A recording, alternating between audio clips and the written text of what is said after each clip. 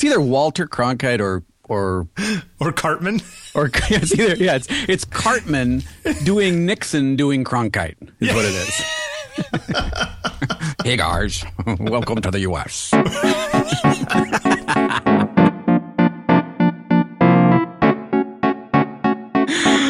right, it's episode 191 of On Taking Pictures. It's December 22nd, and it's raining there as well, right? It's raining men, actually. Yeah. It's raining men. Hallelujah. Hallelujah. You like that song? It's got a hook. He's just like, it's got a deep personal meaning to me. He's like, I was one of the men that was raining. All right now. Anyway, hey, next week, do you want to say this? Next week? Oh, yeah. Next week, we're going to do a Q&A show for end of year. Year-end Q&A. Yeah, so that will be 192 on December what? Hey, one thing that Windows does right that Mac doesn't do is when you click the... Crash?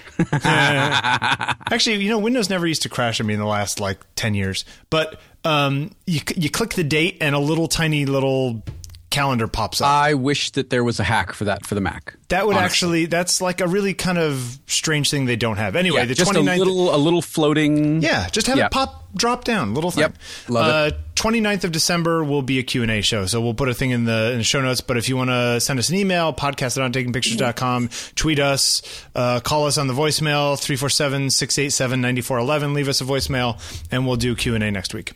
All right. Yeah. What were you going to say? You were saying... what was I saying? You said, we'll start this one. Let's just start, and then we'll talk about it. You were going to talk about something, and the huge Star Wars opening weekend. Oh, yeah. No spoilers, because you haven't seen it yet. Even I'm seeing it tonight. We're not going to spoil it, but it was pretty fabulous. 10 out of 10 for me. But for, $500 million? 528, it looks like. $500 million. Right. $500 million. Yeah. Well, did you expect any less? I mean, not from the movie, but from the sales of the movie? Come on. Not really. It's going to be enormous no matter what they do. Okay, here's a question. How much of it is expectation and hype versus marketing? Because for me, and this is only personal to me, I tried to avoid reading, seeing, hearing... Yeah, you went the Syracuse route. Sure. Yeah, I tried to avoid as much as I could. The other day, the Incomparable did their 3.5 hour long review of it, including John Syracuse. And they rang the spoiler bell 8.5 minutes in. But I listened to the first 8.5 minutes just to see what they overall thoughts before they got into the actual movie. And they all thought it was pretty great, blah, blah, blah, blah. But it was really hard for me not to listen. I didn't watch any of... It's like I was on a train. I had time to kill. I was like, no, I'm not going to do it. I'm going to go in clean. But I felt whenever I saw R2-D2 and stormtroopers on Good Morning America and all the, this kind of stuff. And I understand that marketing is a big part of the money and blah, blah, blah, blah, blah. They got to make money on selling crap Gatorade bottles with But do we need Star Wars oranges or, BB-8 Doritos? Exactly. And I wonder, in a little small way, that stuff actually turned me off rather than made me excited about it. It's it would be better if they said, you know what, Star Wars is coming out on December 18th, and we're not going to tell you anything, and there will be no trailers. Just have it be an Apple black box. Yeah. One more thing. I wonder, look, people much smarter and much more educated than I am have figured this out. But it just seems that certain types of movies, it doesn't matter how or how much you market them, they still fall flat. Yet other films seem to strike a chord with an audience, and they do great guns. I think that this is one of those situations where you have all the kids who've been primed by watching Rebels and whatever all those other cartoon shows. Did the advertising help? Did all the marketing help? And to what degree do you think it helped? There's no way to measure that, I guess. Yeah. But I don't know that there is either. I would argue that I don't know that it changed all that much. Other than letting people know that the movie was coming out, I don't think to your point, Star Wars Doritos or oranges really made anybody go see the movie. And I wonder, although my mother wants to go see it, so maybe she likes oranges and she loves oranges. Yeah, so there you go. So there's some anecdotal evidence. I think I could see a case for like the toys and the products, actual Star Wars products, much more than like a Burger King tie-in. Or, a Coke tie-in. But when you were a kid, like I remember, you're a few years older than me, but when I remember clearly, I don't clearly remember the original in the theaters or Empire in the theaters, because that was what, 77 and 80.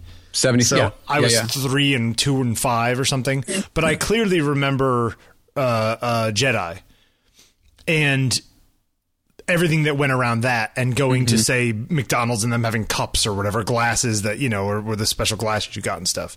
So maybe all that stuff does work on people of a different age. For the longest time, the only real advertising that I associated with the movies was Coke. With Coke and with movies in general? Yeah, I mean, it's because they always showed the little Coke promo or trailer, or there was a tie-in somehow, and that's really the only one that long term I associate with going to the movies. Interesting. Yeah, that is kind of weird. Hey, speaking of Coke, as just a little marketing offshoot, did you see the Coke bottle ribbon thing? No. Okay, so some here, let me see. Ribbon. So Coke figured out this neat way of making the wrapper on the bottle. Here, I just sent you a link to a video you can see. Now they did this on small bottles and on larger ones on 2 liters. And it makes wow, that's kind of cool. Isn't that really like a really neat marketing idea? Like that's cool. Like that was a good idea. That's pretty fun. Yeah. Right. So it's you apparently like pull this tab on the label, everyone. And it automatically wraps the label into a bow. Okay, so if you want to give a bottle of Coke as a gift, I thought it was really cute. Like that was a good idea. Anyway, marketing idea right there. Boom. Someone had a good idea. All right, what do you want to start with today? You got anything specific? No. Okay, so thanks for listening to episode 191. It is this NPR article we teased last week. Is it bad? That's a loaded word in itself. Bad. Is it bad? Sure. Is it bad if art is boring? Is the question. And the premise. Go ahead. No, I was just going to say the article begins. It's so funny. Do you remember being bored as a kid? I sure do. I do. Yeah. So this is Alva Noe? Yeah. No. Alva Noe. It kind of seems like he's arguing that you're bored until you understand it, and then it's interesting to you. Does that make sense? That like if you find it boring, it's probably because you're not thinking about it enough, or you don't have enough information, or you don't have the literacy to understand it. Yes, maybe. I know. I'm speaking for myself, and this kind of goes back to what Mike Sakazagawa wrote, who he hit me right on the head. He wrote us yet another rebuttal, by the way. Yeah, which is terrific. Yeah, which is terrific. Mike, I have a thought for you. Anyway, so if I don't find something initially aesthetically pleasing, and again, Mike hit this right on the head. If I don't find something initially aesthetically pleasing, I seldom go any further to try and understand the meaning behind it. And I think one of the things that Mike was saying was that it's got to be cute before you'll go out with the art. Is that what you're saying? Right. One of the things that Mike was saying was that I'm only getting then half of the conversation, and I understand that, and I agree with it to a large degree. But it's changing decades of the way I have absorbed or related to or appreciated visual art. Well, even music to an extent, but since we'll keep it in this realm, visual art. So I have to develop a new tool set to get past my my maybe disconnect with the aesthetics of it to get further. And maybe then if I find what the artist was trying to say, I'll develop more of an appreciation of the aesthetic portion of it. You know, I was watching a trailer for the new Tarantino movie, Hateful Eight. Is that what it's called? Hateful Eight. Yep. And there's a scene where, what's his name from Escape from New York? Kurt Russell. Kurt Russell says, "No one said it would be easy." And Sam Jackson says, "No one said it would be hard either." Right. You know, like there's a certain level of that with this argument about art. It's just like, man, should it be this difficult? Yes. Like if you're not getting it, if you can't look at art and obtain something from it on a superficial level, should you have to dive in and have a 20-year relationship before? I don't necessarily. You see what I'm saying? Yeah, I don't think you have to go 20-year relationship. I do think that and again, this is one of the things that I love about the interaction with listeners and Mike in particular is I see another side of the story that maybe I didn't think about or didn't think about in the same way that it's being presented to me, and I get to kind of tweak the kaleidoscope a little bit and maybe discover or rediscover something. So yeah, I think that maybe I have missed out. I will submit that I have missed out on a lot of art because on first glance I didn't find it engaging. When in reality there may have been an incredible backstory to learn from. Sure. But the flip side of that is the new story about YouTube where, every minute 63 hours of stuff is getting added to YouTube or whatever the hell the number is nowadays. It's like you can't possibly ever see all art. So if something doesn't get you right away, why not move on to something that maybe would get to you? Well, how many things would you miss in that your scenario because you spent so much time on one? Yeah. Sure, but it keeps me in a box of familiarity. Yeah, maybe. Yep. Arguable. Yep. Rather than stretching a little bit and Mike used some music as an example, and I went and listened to some of it, and Mike, I'm right there with you on a couple of the pieces. I just didn't get it. Right. And I don't know if repetition would let it sink in to where I would get it, or listening to the musician talk about the music or listen to someone else explain to me what's going on, would that allow me to appreciate it in a different way? Maybe not as music per se, but as something that I can still acknowledge and appreciate as art. Yeah, I go back and forth. There's a pianist named Brad Meldau that I like a lot. Is a jazz guy, and years ago, Andrea and I went to see Brad Meldau play downstairs at Carnegie Hall, and it was him and a piano on stage. He comes out and he's kind of not known, but like one of the things he does is do solo piano jazz versions of Beatles songs. And they're really great because they like brings out things in Beatles songs that you didn't really know, even though you know the Beatles songs over and over again. It's like listening to them in a different way. Kind of like when people redo, I think he redid Radiohead stuff too. He's like one of those guys. And he does standards, he does all this kind of stuff. But he got up on stage, and for the first like 20, 30 minutes, he played what I imagine was just sort of solo improvisation, sort of Keith Jarrett kind of stuff, where he just sat down and he thought up something and he started playing. And just let it go where it needed to go. And let it go where it needed to go. Now, sometimes this stuff is amazing. Like if you've never listened to the Cologne concert, go listen to the Cologne concert because it's one of the best things ever done by Keith Jarrett. This guy, Meldau, whose work I really like, him sitting up there, and I know a fair bit about this kind of music, so it's not like I was coming in completely cold. I just sat there and I went, oh my God, I feel like I'm embarrassed. I feel like I'm sitting here listening to him masturbate on stage. Like that's what it felt like to me, So are there situations where you could go in, you could spend the time, and in the end still not getting anything out of it? Like does spending the time or guarantee you some sort of a connection with it? Or could you spend essentially empty time trying to connect with something that just will never fit with you?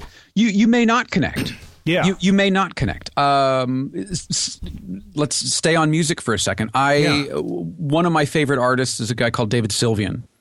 And David Sylvian started out in a band called Japan, sort of a new romantic British pop band. Duran Duran kind of sounds similar to some of their stuff. And they never really made it huge here, but they were pretty big in Europe.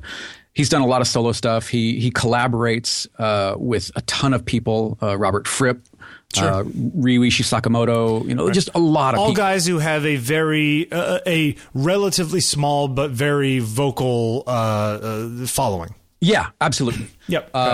Maybe even into the realm of art rock. Is kind of the term. And by and large, I love everything that he's done. Okay. But then he comes out with a record called Manaphon, which is more experimental, and it strays away from. And again, I don't have a musical vocabulary, but right. to my ear, the strays away from what I would say a traditional song structure is. And maybe I'm using the wrong vernacular. And he even says here, I'm reading an article thing about it. He says, there was nothing written when we went into the studio. This was very much free improvisation. Right. So the selection of the group of musicians for each improvisation was paramount. I recognized on the day that which pieces would work for me. The process that I took the material away and wrote and recorded the vocal line in a couple of hours. So I couldn't analyze my contribution. And that, in a way, was my form of improvisation. I enjoyed the rapidity of response. Go ahead. Yikes. Right on. Sorry. So, and he's a terrific writer, by the way. Yeah. But this record is still one. I mean, I own it. And gets 4.5 stars on AllMusic. Yeah. I bought it. I own it, but it is the least listened to of his work. Would you argue least listenable? To my ear, it's beyond me. Yeah. I understand where he's trying to go because I've read some of the things about it, and I have the musical history of where he's come from. Right. But there's one song on it. It's called Small Metal Gods that I really like. But the rest of it, I really have to. It's not that I don't like it. I just really have to struggle to make sense of it. Right. And maybe there's an example of where if you sat down and listened to nothing but that for 3 days to see if you could find something in it you didn't find the first few times you listened. Mm-hmm, mm-hmm. I don't know. I'm just throwing it out there. And to your point earlier about if I were to just cast that off and go, well, on first listen, it just doesn't make sense to me. I don't like it. Yeah. Then I'm missing out on getting to know it. Did you ever have a song on a record that was your least favorite and then became your favorite? Yeah, sure. Like there's a tune on Spilt Milk, the Jellyfish record, All Is Forgiven, which was always my least favorite. And now it's arguably my favorite on the record over the period of 10 years or whenever that, 20, oh my God, 22 years. I'm so old. I'm melting. Geez. Anyway. Bill, I just want to tell you, you're going to die. Thanks for letting me out on the secret.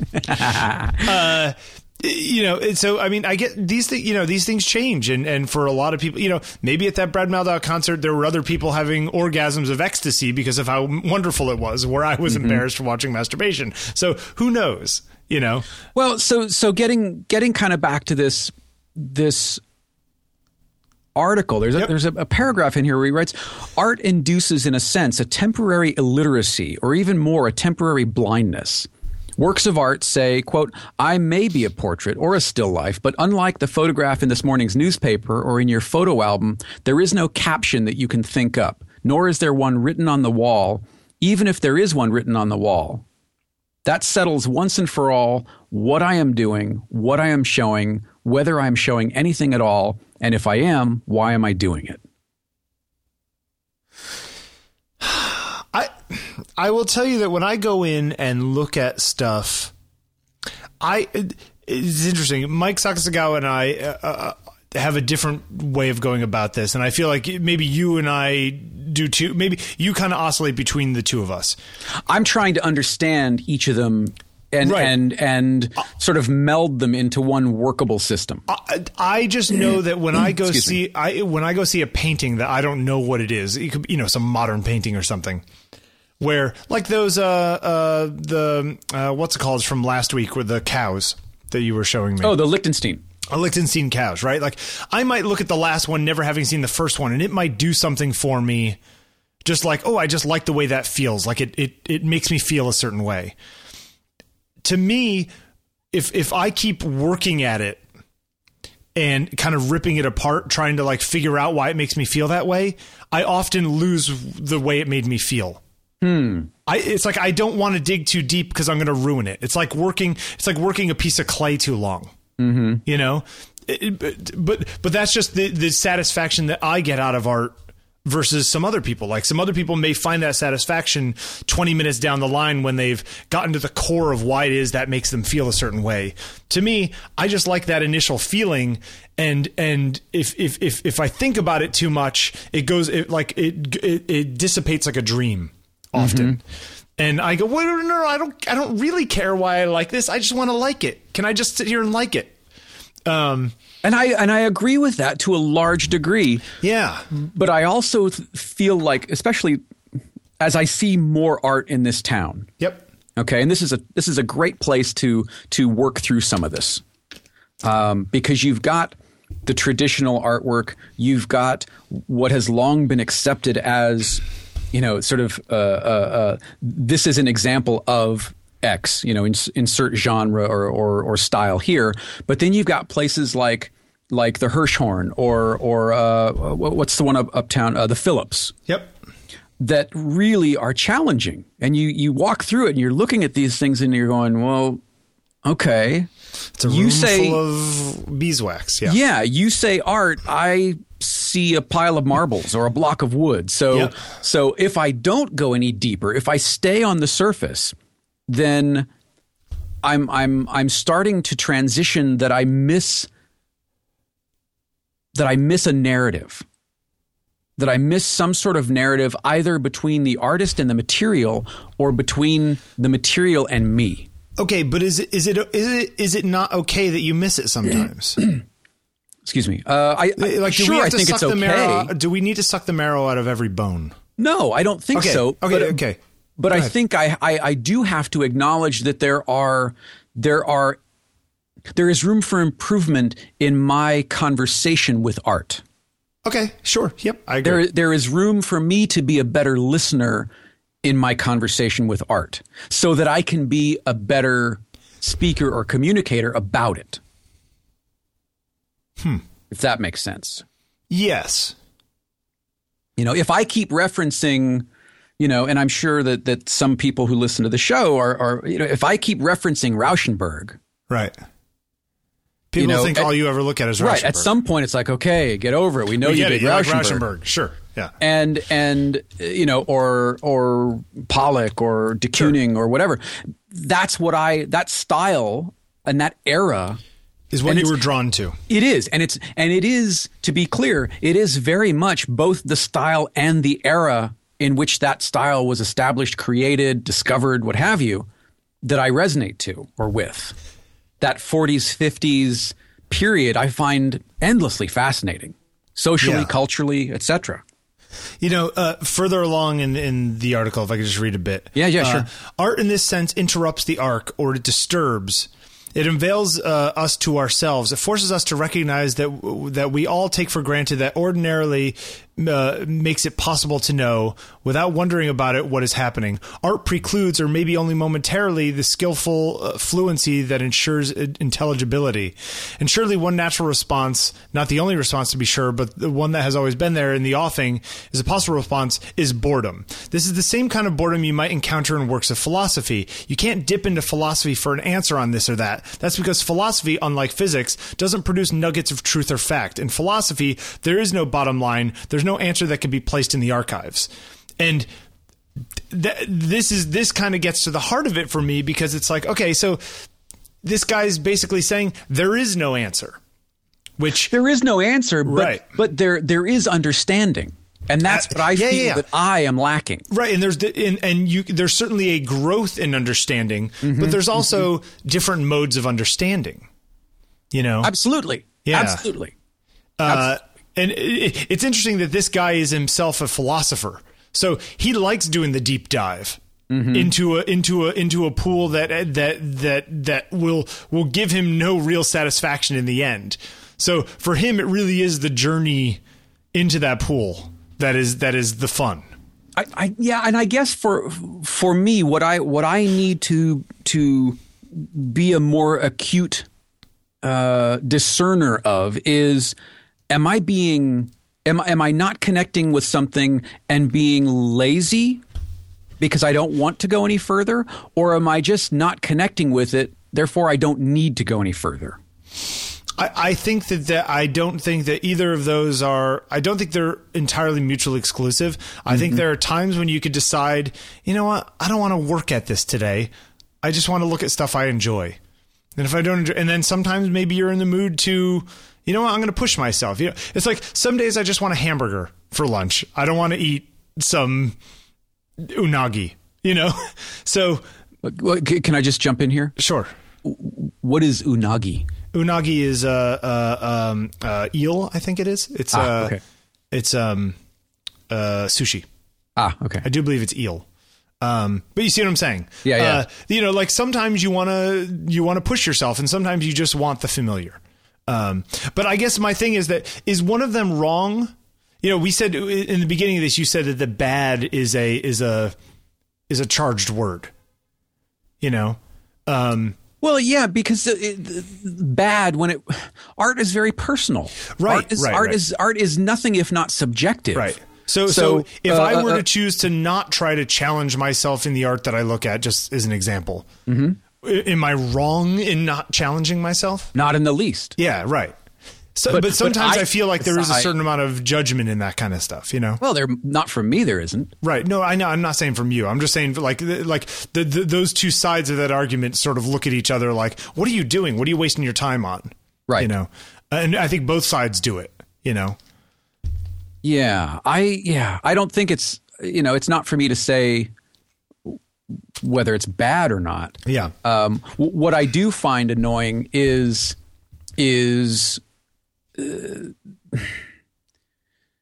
the idea that I'm told what is and isn't important. Who's telling you?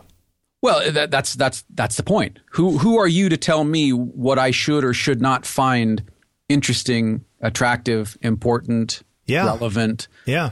And who are curators or whoever else to tell you the same thing? Right. You know. But on the flip side of that, we are all at some point curators. We are all sharing things that we like. We share curators of our own museums. Sure, we share photographs that we like. We share music that we like. We share. We some of us write about things that we like. Some of us photographically sort of try to reinterpret what we like. So on some level, we're all curators.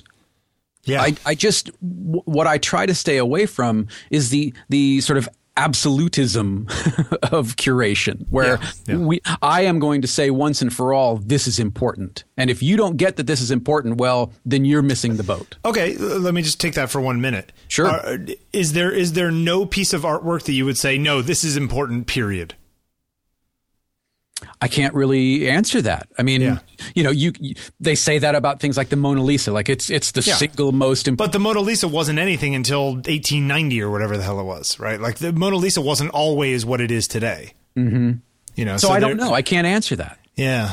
You know, I look at certain types of art for different reasons. I mean, I like a lot of the art from the 18th century, and I've mentioned that on the show probably several times. Boucher and Fragonard and Watteau, and I love their colors and you know. I go back a little bit more to Caravaggio. Yeah, you go back further, you know, or then we sort of both move into sort of the postmodernists and or two. So you know, I don't know if you can. You know, are the cave paintings? What's the cave in France? Yeah, I can never pronounce it. Is that unequivocally, is that art? Yeah. Or one of the Giottos or whatever it is at the Uffizi, where it's like, oh, this is the first use of perspective in this way. Like, sure, there are watershed moments in stuff, but like, does that make it important because it's the first time a technique was used? I mean, again, who knows? It's personal. I remember showing things to my father, who, to him, a balanced and blueprinted engine was art. Sure. To him, flight was art. An aircraft was art. And should be. Yeah, I showed him, paintings or drawings, and it didn't click with him, and it didn't have to, and he didn't want to go any further than that. Yep. But somebody who could TIG weld down a knife edge without pitting or melting the blade, that was an artist to him. Yeah. Yeah. So these absolutes, I guess there have to be absolutes in certain areas, but there are always going to be groups of people who that just doesn't work for. And I'm okay with that. I don't want to be the absolute sort of arbiter of this is good, this is bad. I can tell you what I think is good. I can tell you what clicks with me and why sometimes. Yeah. But I can't make you like it. I wonder if that's happening more over time, that, with the sort of, it's the same thing we've talked about with like, how there's less common shared experience in music because everything's just so fractured. If going forward, common experience on the part of the listener, what do you mean? On the part of society against a certain musical thing, you know what I mean? Like our example of Thriller. Thriller sold 50 million copies or whatever the hell it was. Like, no album will ever sell 50 million copies again. No album will ever be in as many people's houses as stuff at that era. You see what I'm saying? Except maybe Adele. Yeah.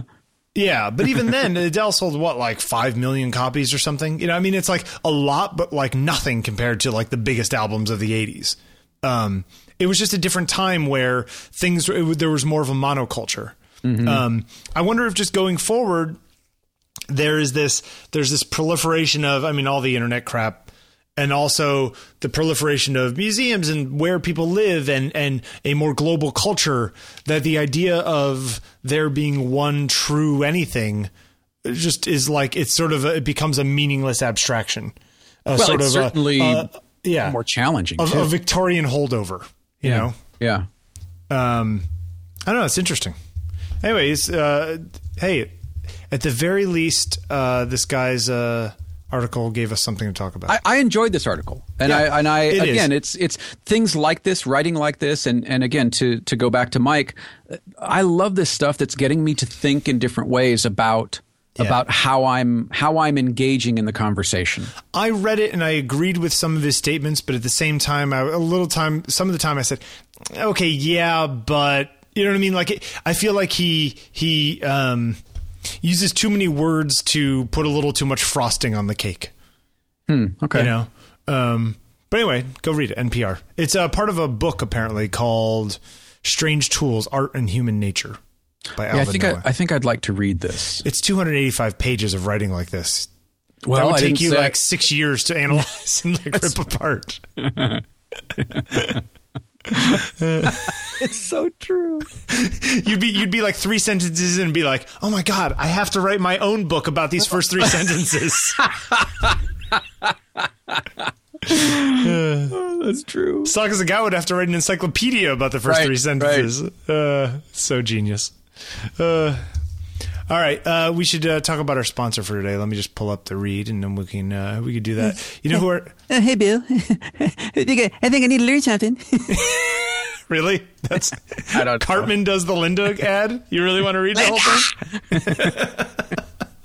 thing? Oh, that's so wrong. Poor Linda. They don't need to deal with that. Respect my tutorials. This episode is brought to you by the great people at lynda.com, the online learning platform with over 3,000 on-demand video courses to help you strengthen your skills. For a free 10-day trial, visit lynda.com/OTP. That's LYNDA.com/OTP. because lynda.com is for people who listen to this show. It's for problem solvers. It's for the curious. It's for people who want to learn how to do new things like master Excel or learn negotiation tactics for a new job or build a new website or boost your Photoshop or Lightroom skills or camera skills or any of that kind of stuff. And they've got amazing stuff for all of that. Landscape photography, black and white photography, Photoshop courses, Lightroom courses, workflow, what's the word I'm looking for? Courses. Wow, you just said it 4 times, but then forgot. The fifth time, I just went over the edge. The color workflow concept, the whole idea of like workflows is fascinating to me. That like there's a right way to do things and a wrong way to do things, and even if it's not the right way to do things for you, you can watch the way other people do it and go, oh, that really makes a lot of sense. And by the way, they keep changing things in Photoshop, which keep driving me crazy. And I came up with a really weird bug about Photoshop I want to talk about in a minute. Okay, wait. One of the other things that we I don't know if we've mentioned it before, but there are a ton of documentaries on lynda.com. Oh, yeah, there are, actually. Watch, too. One of them that you really should take a look at is called This Is Not Photography. And it's Jerry Uelsmann, who I think we have used as Photographer of the Week. He is a film photographer who's got like 7 or 8 enlargers in the darkroom, and he does these all analog composites. We've used him as Photo of the Week, Photographer of the Week. So he and his wife, Maggie Taylor, who is also an artist, they did a documentary about them called This Is Not Photography. And it is 5 hours long. It's terrific. Yeah. In fact, I'll put a link in the show notes. Okay. So there are several documentaries, not just learning, but seeing how people who have different skill sets than we do or have different ideologies on creativity and what that may entail. You can get in the minds of some of these people and learn from them. So anyway, don't go too deep or else you might fall in. You'll find me. There I am. You're like just swimming. It's so beautiful. That's right. Yeah. Like that's the final scene in Avatar, or not exactly. not Avatar, AI. You know where I'm going. Yeah. The blue fairy. But I mean, like if you don't know anything about retouching and you want to learn how to do that kind of stuff, this is a great place to learn that. Masking, compositing, why you should process RAW, like all the things that we don't talk about in this show because there are great places to learn them, like lynda.com. This is it's all there. How to scan, how to restore old photographs, how to, all this kind of stuff. So go check out lynda.com. With your subscription, you can watch and learn from top experts who are passionate about teaching. You can stream thousands of video courses on demand and learn on your own schedule at your own pace. Because each course, including the documentaries that Jeffrey just referred to, are in little bite-sized pieces. So you can just go watch 5, 10, 15 minutes of it and then come back out, or 2-3 minutes of a specific function in InDesign that you don't quite understand. Right. You can browse each course transcript to follow along. You can search for answers, skip straight to that point in the video. You can take notes as you go, refer to them later on. You can view tutorials and watch them on the go on your iOS or Android device. And you can create and save playlists of courses you want to watch. We still need, let's make a note of that. Let's make a course, a playlist for the group. That would be really good. Okay, and we'll do it next week for the Q&A show if you want. Yeah, that'll be good. To customize your learning path or to share with your friends, colleagues, team members, or listeners of your show. Your lynda.com membership will give you unlimited access to training on hundreds of topics, all for one flat rate. Whether you're looking to become an industry expert, you're passionate about a hobby, or you just want to learn something new, like Jeffrey, I want you to visit lynda.com, lynda.com/OTP, and sign up for your free 10-day trial. Thank you very much, Lynda, for supporting On Taking Pictures in 5x5. I will. I know that this Uelsmann and Maggie Taylor thing will be on my list. Okay, well then, make a note of it. We'll put a let's see, list. Oh yeah, you got it. So the other day I was working. My friend Bun came over and we took some pictures, and I had to do a little. Bun E. Smith from Cheap Trick. No, his name is Bun Jem. He's a chef. A chef. Yep. Came over the other day to take some pictures, and I needed to use the Liquify tool. And I'm not a big Liquify guy. You ever just see him and go, "Hey man, what's cooking?" You ever do that? No. Hey Bun, what's cooking? No, but whenever I go to the restaurant he's the executive chef of, I always go, "Hey Bun," and then he's like, "Hey Bill." He's like super sweet, and then I sit down, and then invariably 6 dishes I didn't order show up at my table 5 minutes later, which is actually pretty great because it's a very good restaurant. Called Talday in my neighborhood. So Bun came over, and I had to use the Liquify tool. Do you use the Liquify tool much? I don't use any tools much, Bill. No, I'm kidding. I don't use it very much. I've used it a couple times. Yeah. I like the warp tools. The warp tools, yeah. Yeah. So I use the Liquify tool just to like neat and tuck like the way his jacket felt and his hair and blah, blah, blah, blah. Did what I needed to do. And I hit OK. And what I got was a box around the area that I had worked on where it looked like it was an overlay layer. Almost like I cut that out, put it on a new layer, and made that overlay just for like that one box that I had played with. Okay. You have a screenshot?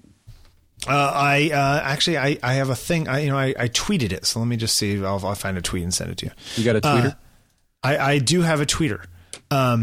So it was like one of these things where I'm wondering if, and here's my question: is there no way to? Is Adobe or any of these people moving so fast that they can't? If they can't keep it bug free, should they slow down? Is my question to you. Hey, you know what? I remember having this conversation, and you said, keep going, release. And I think I remember being more cautious and saying, yeah, but who's checking this out? They're pushing it out. They're pushing it out. They're pushing it out. But it seems like every iteration. Yeah. It seems like Creative Cloud is a public beta testing program. Yes, yeah. And apparently it's a bug only when you use 16-bit files and GPU acceleration. And if you hold down Option when you click Liquify, I sent you a link and put it in the show notes. Oh, you did? Yeah.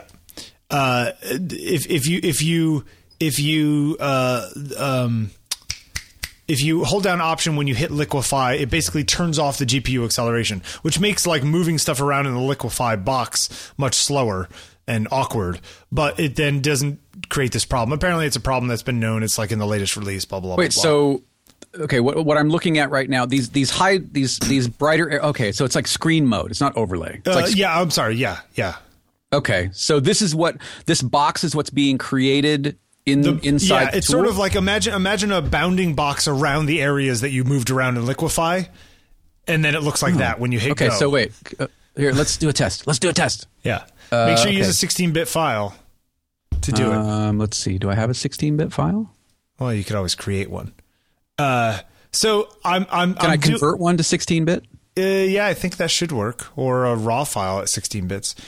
Anyway, it was like one of those things where I did it once and I hit go and it did this weird thing and I was like, wait a minute, what did I just, like, whoops, like I just hit something wrong, and I'm looking over in the sidebar and the layers palette and all this kind of stuff. And I'm like, nope, I didn't do anything wrong. And it keeps doing this thing where there's a feature that lets you basically, it'll grab whatever layers on top.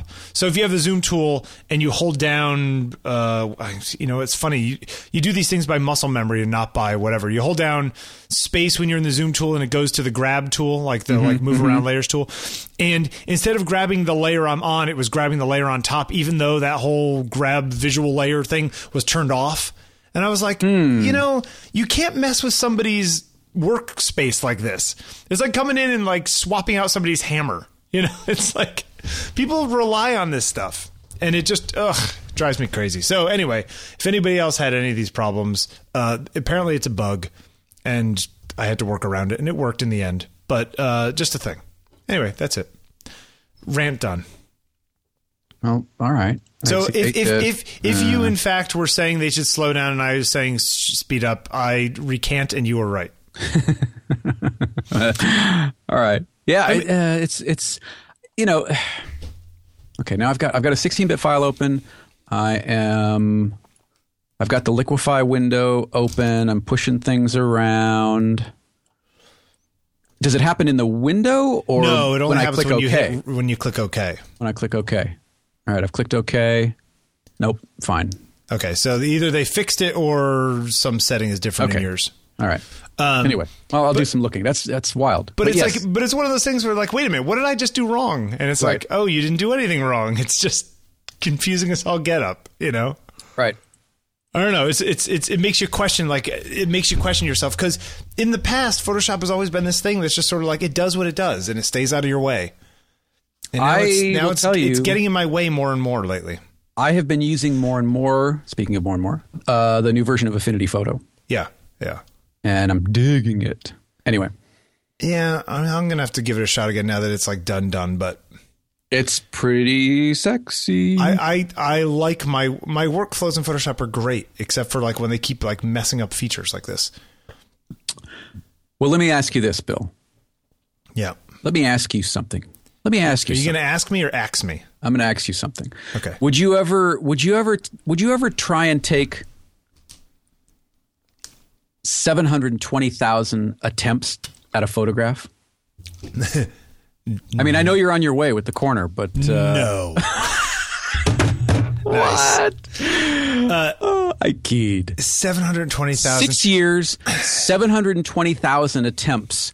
A photographer, Alan McFadden, been a wildlife photographer since 2009. Because these things move at what? How many? Like they move so fast, right? Is that what it is? Yeah. A photograph of a kingfisher bird just entering, the dive into the lake or pond. Can I nitpick? Sure. I don't think it's perfect. I think if because the tip is in the water. So you think the tip should not be in the water? Perfect to me would be the tip like just touching the water. And I understand that's ridiculous and whatever it is. But I'm just saying, it's not like, I think if you asked him 6 years ago what his perfect picture was, I don't think this one is perfect. See what I'm saying? Yeah, I do. And okay, if we're nitpicking. So at the certain point, like when is close enough? Close enough, He also could have used a bounce card on the right side there. Yeah. The wings in a little bit of shadow. And you know what? The reflection is like half off out of frame. Like, this is crap. Maybe clone out those surface bubbles that are sharp, because that's distracting. Sorry, go ahead. What were you saying? 720,000. He spent 4,200 hours making a mediocrely finished photograph. I don't think it's mediocre. I'm just kidding. I'm just giving the guy crap. Good for him. It is a little crazy though, right?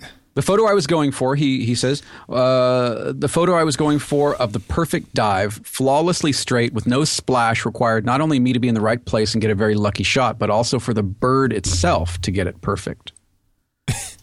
You screwed up, bird. Right. You ruined my photo. Right. Pellet gun if ready. I would often take 600 pictures in a session. Not a single one of them would be good. I think this is That's terrific pretty crazy. Photograph. No, it is cool. I mean, zero splash as this thing is going in. I kind of like the second to the last photo of the fish coming up out of the water better. He's like, ta-da! I'm sure my grandfather would have loved it. I just wish he could have seen it. All my family contacted me when they saw it and said he would have been proud of it. Aw, see, he's doing it for his grandpa. What an amazing level of going back to get it right, going back to get it right, going back to get it right. I have a respect for that level of dedication. I don't know that I've got that in me. Yeah. Is there a point at which it's sort of like, okay, yes, you're putting that level of dedication, but you're putting that level of dedication into getting a picture of a single bird going into water? That's a boy, I bet it looks spectacular printed. Oh yeah. Sure. I bet it looks just fantastic as a print. So well done, Alan. Oh yeah. No, I give this guy props for doing it. That's ballsy. Wait, Alan Bellward did this? Wait, McFadden also runs a wildlife photography hide business. Maybe that's a second. He was taking 600 pictures. Yeah, it's got to be side business. Yeah. Hey, Board Panda, edit your articles. 600 pictures, 720,000. So 4,200 hours. So he spent 1,000. He did 1,000 sessions to get this. Is that dedication or obsessive compulsive disorder? I think it's probably a little of both. Somewhere between. He had it in his mind. Look, he had it in his head what he wanted. Yeah. And if you've got the time and the resources, well done you for going after it. Just a real-time follow-up. Yep. His Twitter page says photography hides. So not side business. Photography so apparently, hide. What is a photography hide? I don't know. It hides with an S, plural. Huh? Is that? I wonder. Is that a thing like being stealthy? And, specializing in wildlife hide rental. Oh, okay. So maybe. Let's see. Oh, yeah. Okay. So photography hides. So they're patterned like look like little pattern. No. He's talking about hides, like things to hide inside of while you're taking pictures. Right. But like not. What did you think? Like skins? Yeah. Okay. I got it. Like okay. he's out there skinning. So this is like Jurassic Park 2. Hide. Kingfisher pelts. $6 for $1. Yeah. That's what I was like. What is this? Wow. Anyway, go ahead. I can just see him opening up a coat, and he's got instead of watches, he's got a kingfisher pelt. Yeah. Hey, somebody want a bagel? Hey, kid, come here. You ever see a kingfisher pelt? You remember that from your youth? Those guys on the street? Yeah, a little bit. What else we got? Did you see this thing? Okay, so I met a guy the other day. 2 years ago. Yeah, but has anybody actually ever used one? I'm sure somebody's used one, but here's the thing that I don't understand. I hadn't seen this before. Somebody mentioned it to me the other day. All right. So this is in keeping with our thing from last week where we had the little enlarger with the screen up top. Oh, right. The Dexler enlarger. This is a version that uses your phone as the screen and then just condenses it down onto a piece of paper so you could actually do the same thing with iPhone photos. But that means that your print is going to be a maximum of 1,000 pixels across and 400 and whatever 600 pixels. You know what I mean? Mm-hmm. It's going to be like 200 DPI at best or less. You know, I just think it's interesting that this is a thing. What do these things run? It is called. We should tell people what they're called. It is called Fojo Enlarger. Yeah. Has anybody actually used one of these? If anybody, Enofair. Enohair? And faux hair. And faux hair. Yes, they're like enlarger in some other language. Fojer. And faux hair. If anybody out there has used one of these, let us know. I want to know how it is. I dig the Roxanne Safe Light. Oh my God, cheap. I was about to say that you would love the Roxanne Safe Light. Oh my! You don't have to turn it on. It's a safe light, LED safe light made out of wood that like folds up into an egg. Of course you like it. This thing is cool as hell. It doesn't do anything that a light bulb in a $2 thing from... Except that it looks cool. We're going to put a link in the show notes to this. I just thought you'd get a kick out of it. I didn't know that you had seen it before.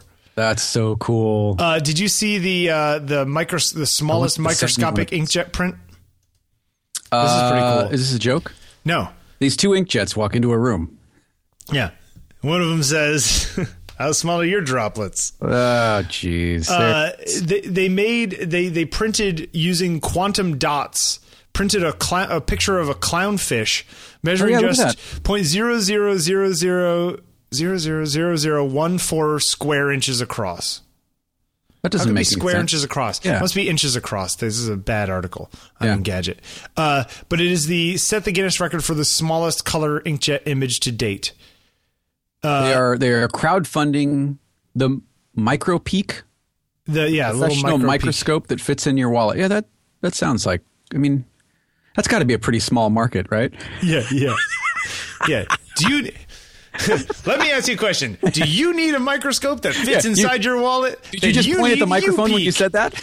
Yeah. In fact, I was. I was like, then you need MicroPeak. That's right.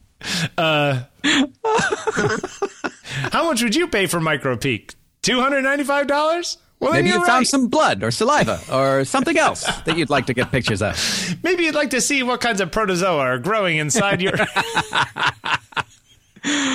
Anyway, funny. I just thought the idea that like they can make these dots that small. I mean, it goes to show that I remember when inkjet tech first really came out, like in the early 90s. A guy on my floor at school had a HP DeskJet something, like a 500 or something. Mm-hmm. And I printed out music scores on it, and I was like, oh my God, look how beautiful this was. Compared to the dot matrix printer I was still using, because I didn't have a fancy laser. Right. And it was like, but in reality, it didn't look that great. But now these things are just getting so good. It's like just the next step. By the way, go ahead. Hugh could have used one of these things a few weeks ago. He was printing small? He wasn't printing the micro peak. Oh, the micro peak. He was photographing there's a Bible. The tiny mini Bible thing. The nano Bible. Yeah, it's on a grain of sugar. Yeah, that's necessary. Yeah.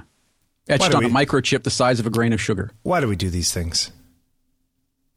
Because we can. By the way, just as an aside, did you see the SpaceX rocket land on its butt again? No. Oh my God. SpaceX launched a rocket last night. It goes up to 1,000 feet up, launches the second stage. The first stage turns around and comes and lands back on its bottom, like on its engines. Oh, wow. And they actually did it last night. And the people in Mission Control are losing their minds. Oh, I bet. Like lost their minds. They were like, I'll find a video. What a great photograph of it too. I know. Andalou Agency, Getty Images. Yeah, here's a picture made available by SpaceX shows a 9-minute exposure picture of the launch, re-entry, and landing burns of SpaceX Falcon 9 rocket at Cape Canaveral. There's a Verge article. The best thing about the SpaceX rocket landing was the human reaction. Yeah, wow. Anyway, just thought you'd get a kick out of that. Neat. What else we got? Anything else before we get down to the bottom here? Yeah. Okay. So the iPad Pro is out, and most accounts that I've read about it seem to say it's pretty cool. Yep. That it's superbly fast, and yes, it's a big iPad, but the form factor opens it up. I had to stay upstairs and write the other day because the roofer was doing some work up on the roof and had to come in and out and needed power and that kind of thing. So I had to stay upstairs and work on write on my iPad. Now, admittedly, it's an iPad mini, so I don't even have a full size iPad. But I will tell you, the additional size of an iPad Pro would be, I think, a welcome addition if you've got the apps. If you use iOS apps in your workflow. So this app, Astropad, and you can go to astropad.com, lets you use your iPad Pro along with the Apple Pencil as like a Cintiq, as a pressure sensitive tablet for your Mac. Yes. Which is kind of spiffy. Is it fast enough? I think I saw a video of it, and it seemed like it works. Yeah. I would think. I mean, based on what they're showing, they're certainly showing people moving a lot faster than the initial Apple internal marketing for the Pencil.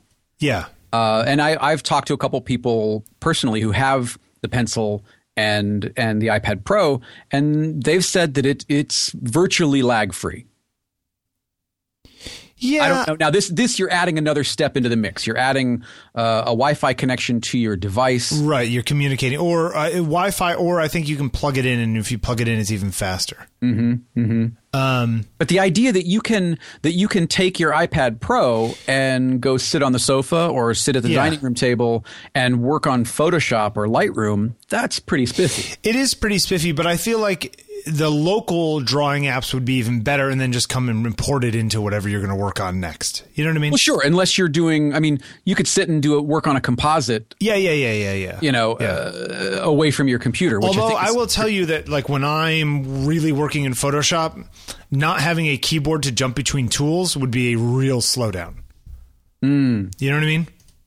Well, I wonder. Okay, now, I wonder if you can. Isn't there an app that does like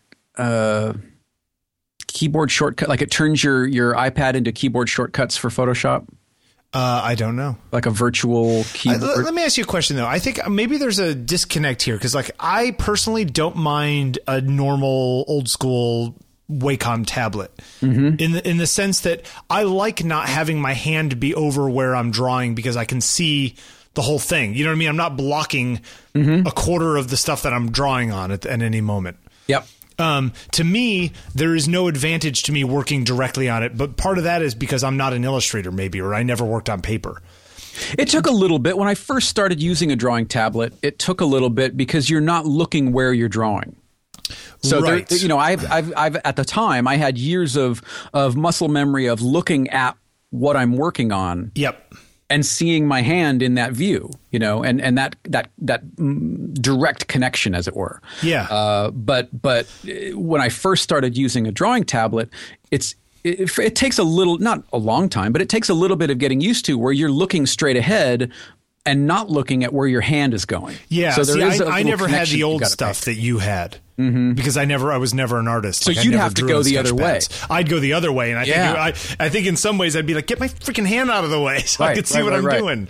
I was over at Eli's house, my buddy Eli's, the other day, a few weeks ago, and he has a big 20 whatever inch Cintiq, and just opened up a thing, and I just started sketching and writing in it, and it was great. Like, I mean, I could understand why somebody who works like that would like to work like that.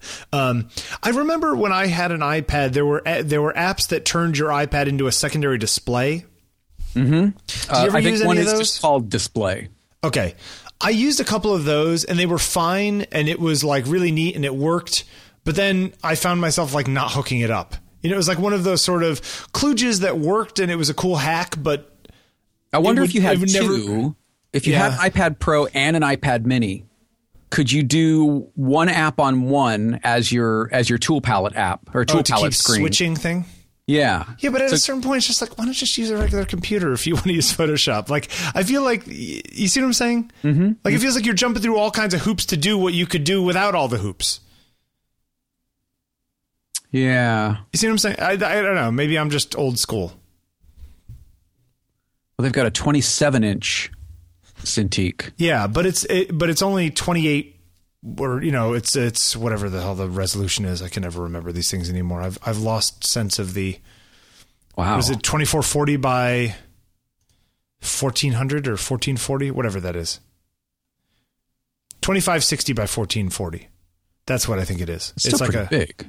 I mean, no, it's it's big, but it's big, but it's not like Retina E. You could argue that the iPad Pro being high DPI would be an advantage, and I think maybe that's one of the reasons why I have a high DPI main display. So for me, it's like it doesn't give me anything I don't already have. Yeah, for $2,500, I would rather buy a 4K display and an iPad Pro.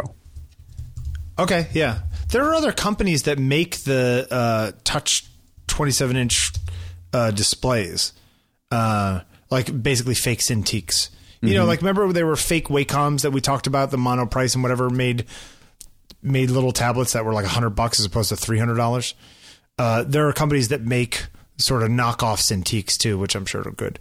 But I guess this is kind of like the Hasselblad Phase 1 where, somebody else comes out with one that's a third the price and suddenly they're cutting their prices down by half, Right. So maybe we'll see if it cuts into, the Wacom Cintiq market share. But I think people who are going to buy an iPad Pro are going to buy it to go take it to draw on the couch and then send the file to themselves. Sure. More often than do this kind of stuff. Mm-hmm, mm-hmm. But again, or use some of the Creative Cloud sync or something like that. Yeah, sure. But cool tech hack, Yeah. Yeah, it's good stuff. Let's see. We are at about an hour. What do you want to do? You want to do these crit wall things, then go directly into photography of the week? Get folks out a little earlier. Where are we starting? Do you want to start with David Gardner? David Gardner, who him and Piper were in town and didn't call and say hi. Whatever. It's intentional. Whatever. Piper was all no. Yeah. Hey, you want it? No. No. Dad, no. No. Ugh. Teenage girls. All right. So David Gardner posted 3 photos, right? Yeah. Is it 3? Yeah, I guess it is 3. Yep. 3 photos of some Maker's Mark whiskey. Maker's Mark in one of them, and the other one was, I don't know, Wild Turkey and Southern Comfort. By the way, hey, I've been watching, I know this is going to be terrible. I've been watching NCIS on Netflix at night, like before I go to bed. Did you finish all the Gilmore Girls? Yes. Actually, we didn't finish the last season. He drove me too crazy. Was it the cheesy dialogue that drove you crazy? Well, yeah. What, Gilmore Girls? Or NCIS? Take your pick. NCIS has way worse dialogue. But there was an episode of NCIS last night that was fantastic. NCIS. It was here it is, season 2. The episode, if you've never watched any of the show, and I don't think that you need to, but if you ever watch episode season 2, watch this episode 7 called Call of Silence. It's got Charles Durning, you know the actor? Sure. Plays an Iwo Jima vet who thinks he killed his best friend like on Iwo Jima. And they have to go back. It is apparently it was nominated for Emmy Awards, and everyone says it's like the best episode of this show.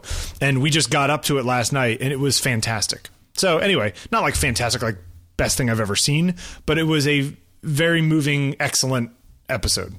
Anyway, so if you want to go see that, go see Call of Silence. All right, back to David Gardner.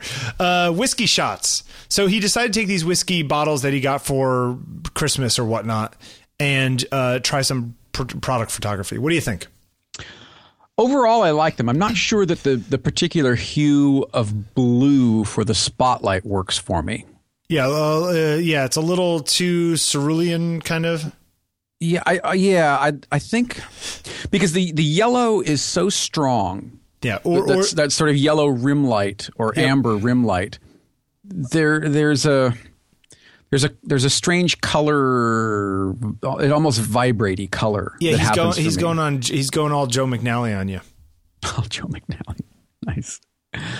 I maybe would have pulled that back toward the cyan or get a little more green in it to kind of play off of some of the other tones in there.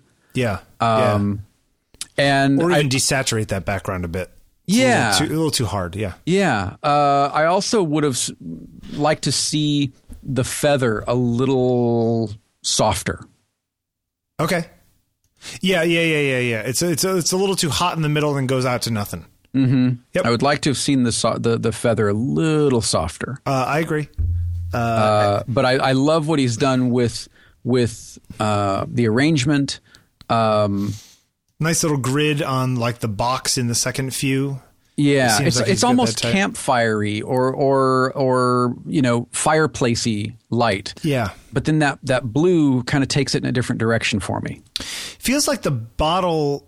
Maybe I'm wrong. The bottle in like the second and third one feels like the bottle's like a little dirty fingerprinty. And if you're going to do that kind of stuff, you got to make sure to be super anal about the bottle being as like clean as possible. As somebody mentioned, I think in the comments, when people do this stuff for real, they'll often lock down the camera and shoot the bottle with lights set up in different ways for different parts of the bottle. It's like the same way they shoot watches, where they'll light just the hands of the watch and get that right, and then composite that into a larger thing. So when people do bottles, like I would say that the comment I would make on the bottle, especially let's take the first one just because it's the most pure of them. It almost seems like to me the bottle needs more reflections in it. Like it needs to know that it's in. It's almost too clean. And I know Freddie or somebody said get a bottle without the back stuff on the back. And I can understand that, the text on the back showing through. Sure. Freddie didn't like that. And I can understand that. I would somehow lessen the stuff in the back if you could. I know that's not easy. Or just scrape it away. Get 2 bottles and scrape it away or something. Yeah, or drill into the top, remove the whiskey, put in some dark liquid so it looks like whiskey, but, like doesn't show the back. Or I don't know. Who knows how people do this kind of stuff. I'm sure they get special bottles that don't have text on them. The red is a little blown out. You see like the stamp on the front? Yeah, the stamp, we've lost some detail there. Yeah, and red is the thing that digital cameras always have a hard time with, is that really saturated red. But I just know that having like a light to the left and a bounce card to the right further down the bottle, so you get a little more sense of the lights that are around it, so it gives the shape a little more, so it doesn't feel so monolithic. I mean, to me, the toning, I would go for a little bit. A little intense too, like we were saying. That backlight is a little intense. I would go for a more natural toning personally. Mm-hmm. Like rather I would have than gone this kind of super saturated color, super saturated, like yellowy, orangey kind of thing. I would have gone for just to see what that bottle looks like with kind of like straight white light, and maybe tint the background a little bit if you want, go a little warm in the background, or something. Or a little cool in the background, but go the lights up front. A lot of times what I've done for things like that is if you shoot in tungsten white balance and use tungsten modeling lights, but let daylight come in the window and come through the window and hit, say, a gray background, the background goes blue. Sure. It cools it down. Sure. Yeah. You can kind of play with that kind of stuff, like two-tone. It's a little too saturated for me, but very, very cool. I mean, it's a fun thing to do. Maybe I'll try a bottle and see what I can do with it, and we'll see, because I'm sure it's way better than I can do. I like the first one best out of the three. Yeah, I think I do too. I like that tighter crop. Yeah, but nice job, David. Yeah, good job, David. And thanks for calling me yesterday. So what's the other one you want to talk about? You've really hurt his feelings, David. You see what happens when you rib him so much about shooting dancers? He doesn't call. Yeah. Apparently he was out shooting dancers. Well, you know what? We're having lunch this afternoon, so I'll let you know what he has to say. Go! Turn the knife. Let's see. Ali Jihad, would you say? Ali Jihad? Yeah, okay. Sure. Welcome to the group. I think this is this first time we've heard from Ali? That I can remember. Let's see. Yeah. This was from a couple days ago. Volunteering at a refugee center, I met this small-time actress who had only had bad photos in her portfolio. We talked about doing a shoot, and after some weeks, we met up at her place to do some simple portraits. While directing her in some poses, she quickly got frustrated and kept going on about her pretty angles and looking a certain way. I told her to trust me, and we kept going. She had to take a pause about 10 times during the shoot. And while breaking down at some point, I was inspired to portray the anxiety she felt instead of the original idea. Natural light through a window reflected using a backside of a large photo frame. What could I improve? This is a great picture. I like this one. I like this picture. I mean, obviously you're not going to use it as a headshot, but I like it. What would I have done differently? I really like the depth of field. I mean, if I was going the light, I love seeing that frame on the left side. Yeah.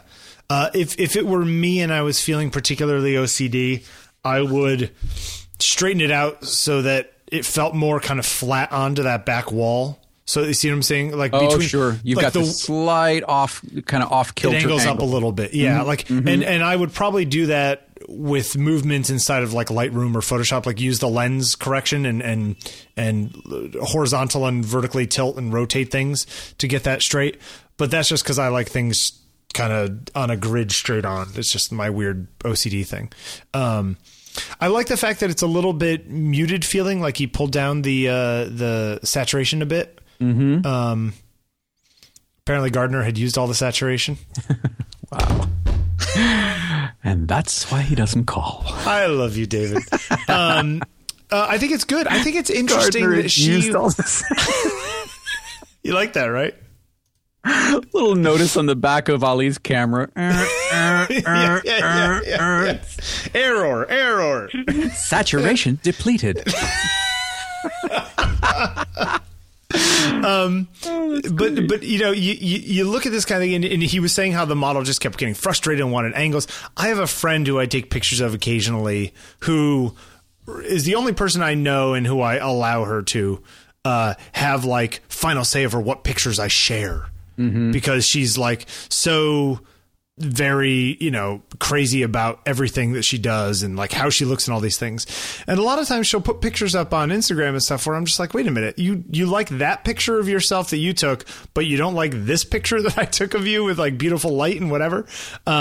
So sometimes people get really hung up on that kind of thing, and that in itself is a discussion to have sometime. Sure. Dealing with subjects in that way. But the contact sheet fan in me wants to see the moment before and the moment after. Yeah, wants to see like what she was doing that got her so frustrated. Mm-hmm. And how did she come out of it? Yeah. It's love. The way her feet are is like really lovely. If that's a natural, if this was really then it was beautiful. Like she, it's good stuff. Yeah. Well done, man. Thank you for sharing it. What? Why are you laughing? Gardner used all the Wow. Title.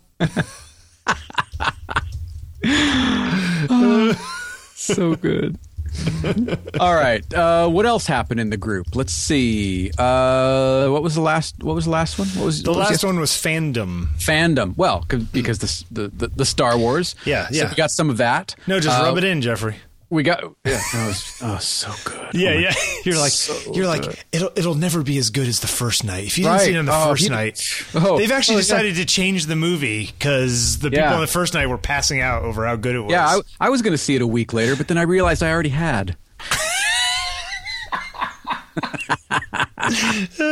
Nice. So we've got some film fans in here. I like Justice Peng's pictures with the actual fan. Yeah, that's cute. With the little multicolored twirly fan. And Connor's got the little sriracha to go up on his tree. That's pretty cute. Yep, love that. Going to concerts, Vincent Lepes. Is it Lepes? Lepe? Vincent? How do we pronounce it? What do we decide on your last name? Lepe. Lepe? I think it's Lepe. We like it though. Yeah, he writes us good that. emails. Yeah, he does. In fact, I still have an email of his in my thing that I keep meaning to respond to, and I just haven't gotten around to it. So anyway, go ahead. Well, you're busy not seeing Star Wars. What do you think of the Santas on the paddle boards? I think that's pretty hysterical, actually. It really is. I mean, come on. Yeah. It's pretty funny. Yeah. Let's see. What else? He walks among us. I love that. Boy, David, you've been killing it. Let's see. Dilworth, nice subway portrait. Let's see. Dilworth. I also love that picture of Luis Mendez with the Graflex. Isn't that a Graflex? Is that what that is? Speed Graphic. Speed Graphic. Some good stuff. Really fun stuff. Yes, Santa's on paddleboards. I wonder if they have wetsuits on underneath. Hey, look at that! Liam Than is doing a Crudson ripoff here. That's cute. It's actually pretty good. Terrific. Yeah, it's terrific. Yeah, he's got the tone right. I'm very much looking forward to the new. I would go a little less saturation in the green grass between the two people. That would be my only comment on that. That would be okay. I think the stars are a little distracting. You know what he needs? More smoke. Yeah, he does. He needs a team of guys in a pickup with just smoke machines. Imagine if they followed him around everywhere. Like as he walks around. Everywhere Gregory Crudson appears. He comes to the city. It's just like he's walking down the block. There's like a guy going really slow with a smoke machine in front of him. Wouldn't put it past him. Oh, that's funny. Yeah. All right. So, no, good stuff. What else? Tom Fowler's picture of a guy in a stormtrooper is pretty great. Yep. Bobby Tingle, little Ace Ventura fandom. Ace Ventura. I don't think I ever saw those movies. Is it that good? First one was funny. Second one, not so much. Okay. I watched the third Night at the Museum the other day. Wasn't that great? What a shock. Yeah. I was with a 5-year-old and a 3-year-old. What do you want from me?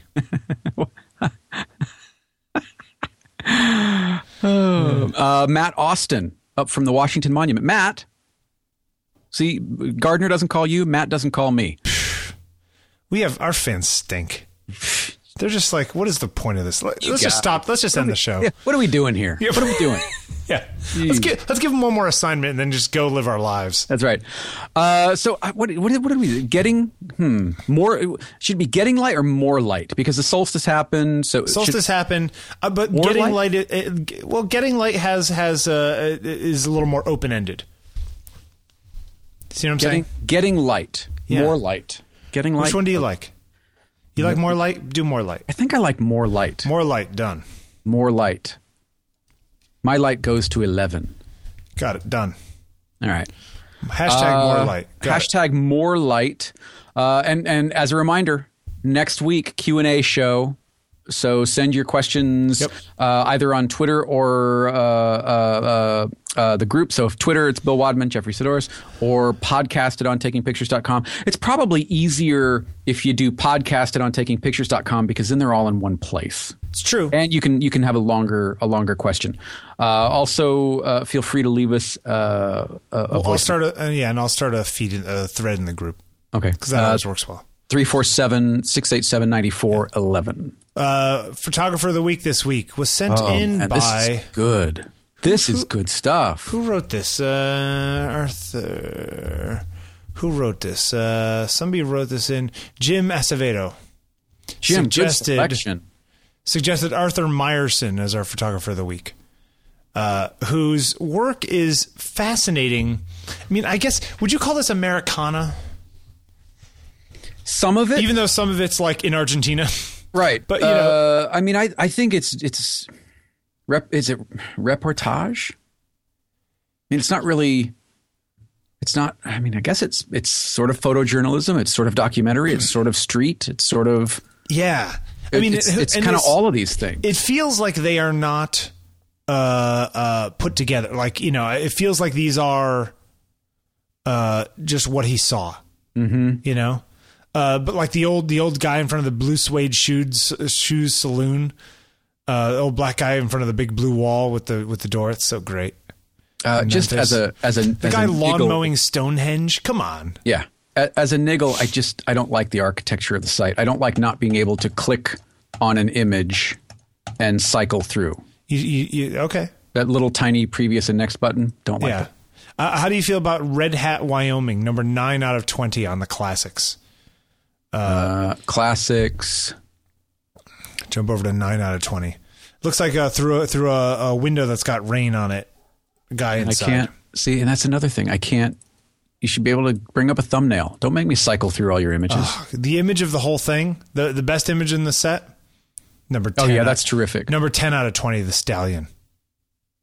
Oh, that's beautiful too. Yeah, look at that. That's beautiful. So, I mean, he's taking pictures of the things he sees around him. Obviously, very eclectic stuff. I mean, some are landscapes, some are people, some are, you know. Wow, window in India, 13 out of 20 in that same set. Beautiful. Yeah, beautiful stuff. Yeah, really, really, really well done. And does fine artwork that you can actually buy, apparently. Which is crazy. Always nice. So much good columns at night. Yeah, so much good stuff that it's almost ridiculous. He's got a book apparently coming out out. Look at 6 of 19 in People under portfolio 6 6 of 19. Working on it. Keep going. Keep talking. Something for Puma, a hurdler for Puma.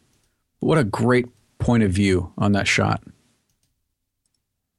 Oh yeah, this is some really nice work. Yeah. So he does workshops. Let's see. This hasn't been updated for a while. All right, has it? Okay, here we go. December 3rd to 11th. Okay, so that one's sold out. Color of Light in Santa Fe, March 27th through April 1st. That's sold out, but you can sign up for a wait list.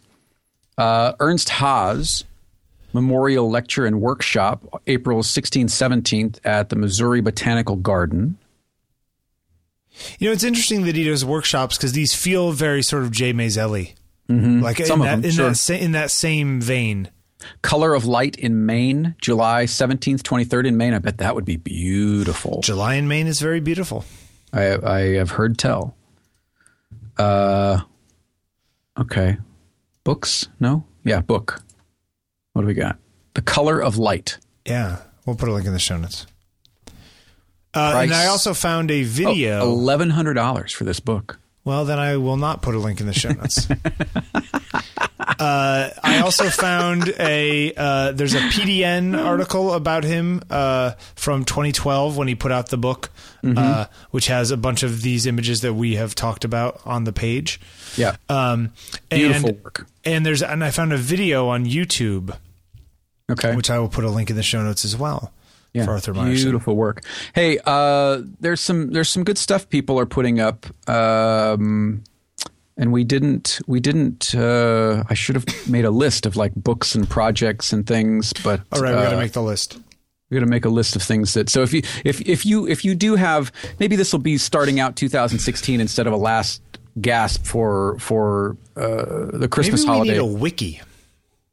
An OTP wiki? Yeah. That would be cool. Right? Yeah. I should be able to do that. I might be able to even, I bet you there's a wiki plugin for WordPress. I could just add it to the ontakingpictures.com site where like a section of the site is a wiki. WordPress wiki. It's amazing what the Google can do. Plugin. WordPress wiki. Is there one called WordPress wiki?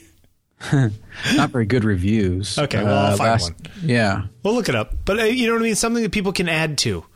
Because why should it be just us, you know? Right. It's like great photo books. Let's keep a running list. Yeah.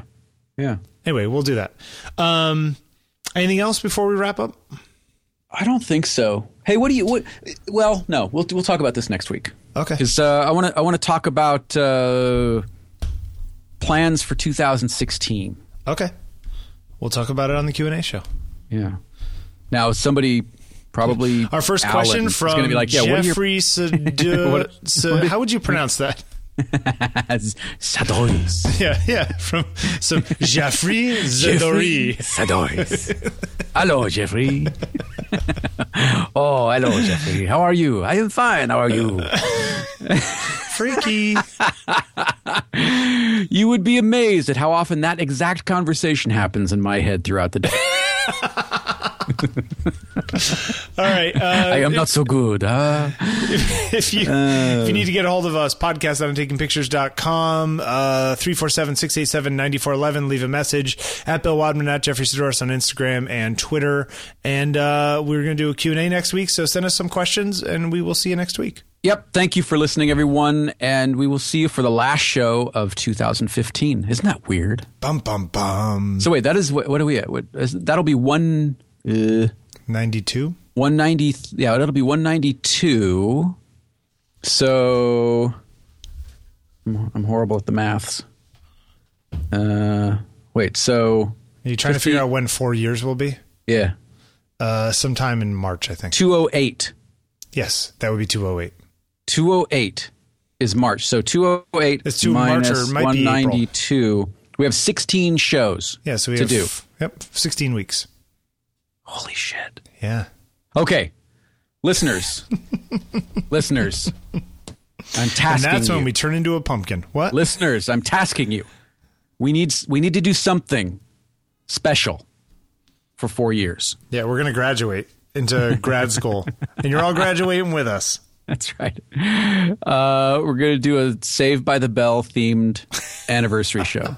We're all leaving Bayside. Okay. Right. No, think of something. 4 years, you've got 16 weeks.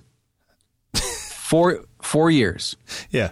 It's going to go by quickly. You know it is. If you survive that long, sure. I'm going to survive. I will survive. Let these people go to work. As long as I know how to love, I'll know I'll be alive. Oh, God.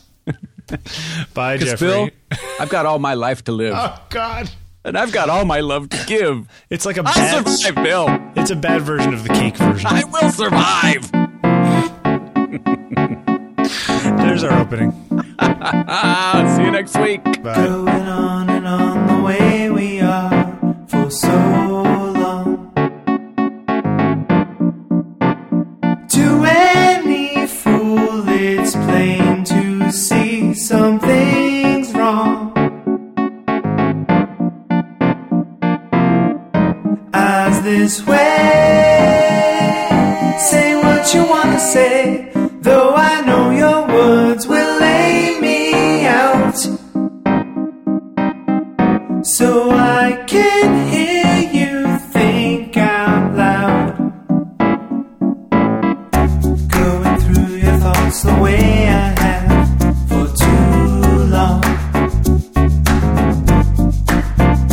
It's clear to me the way you see me is wrong. Eyes this way, say what you wanna say, I know what you will say will leave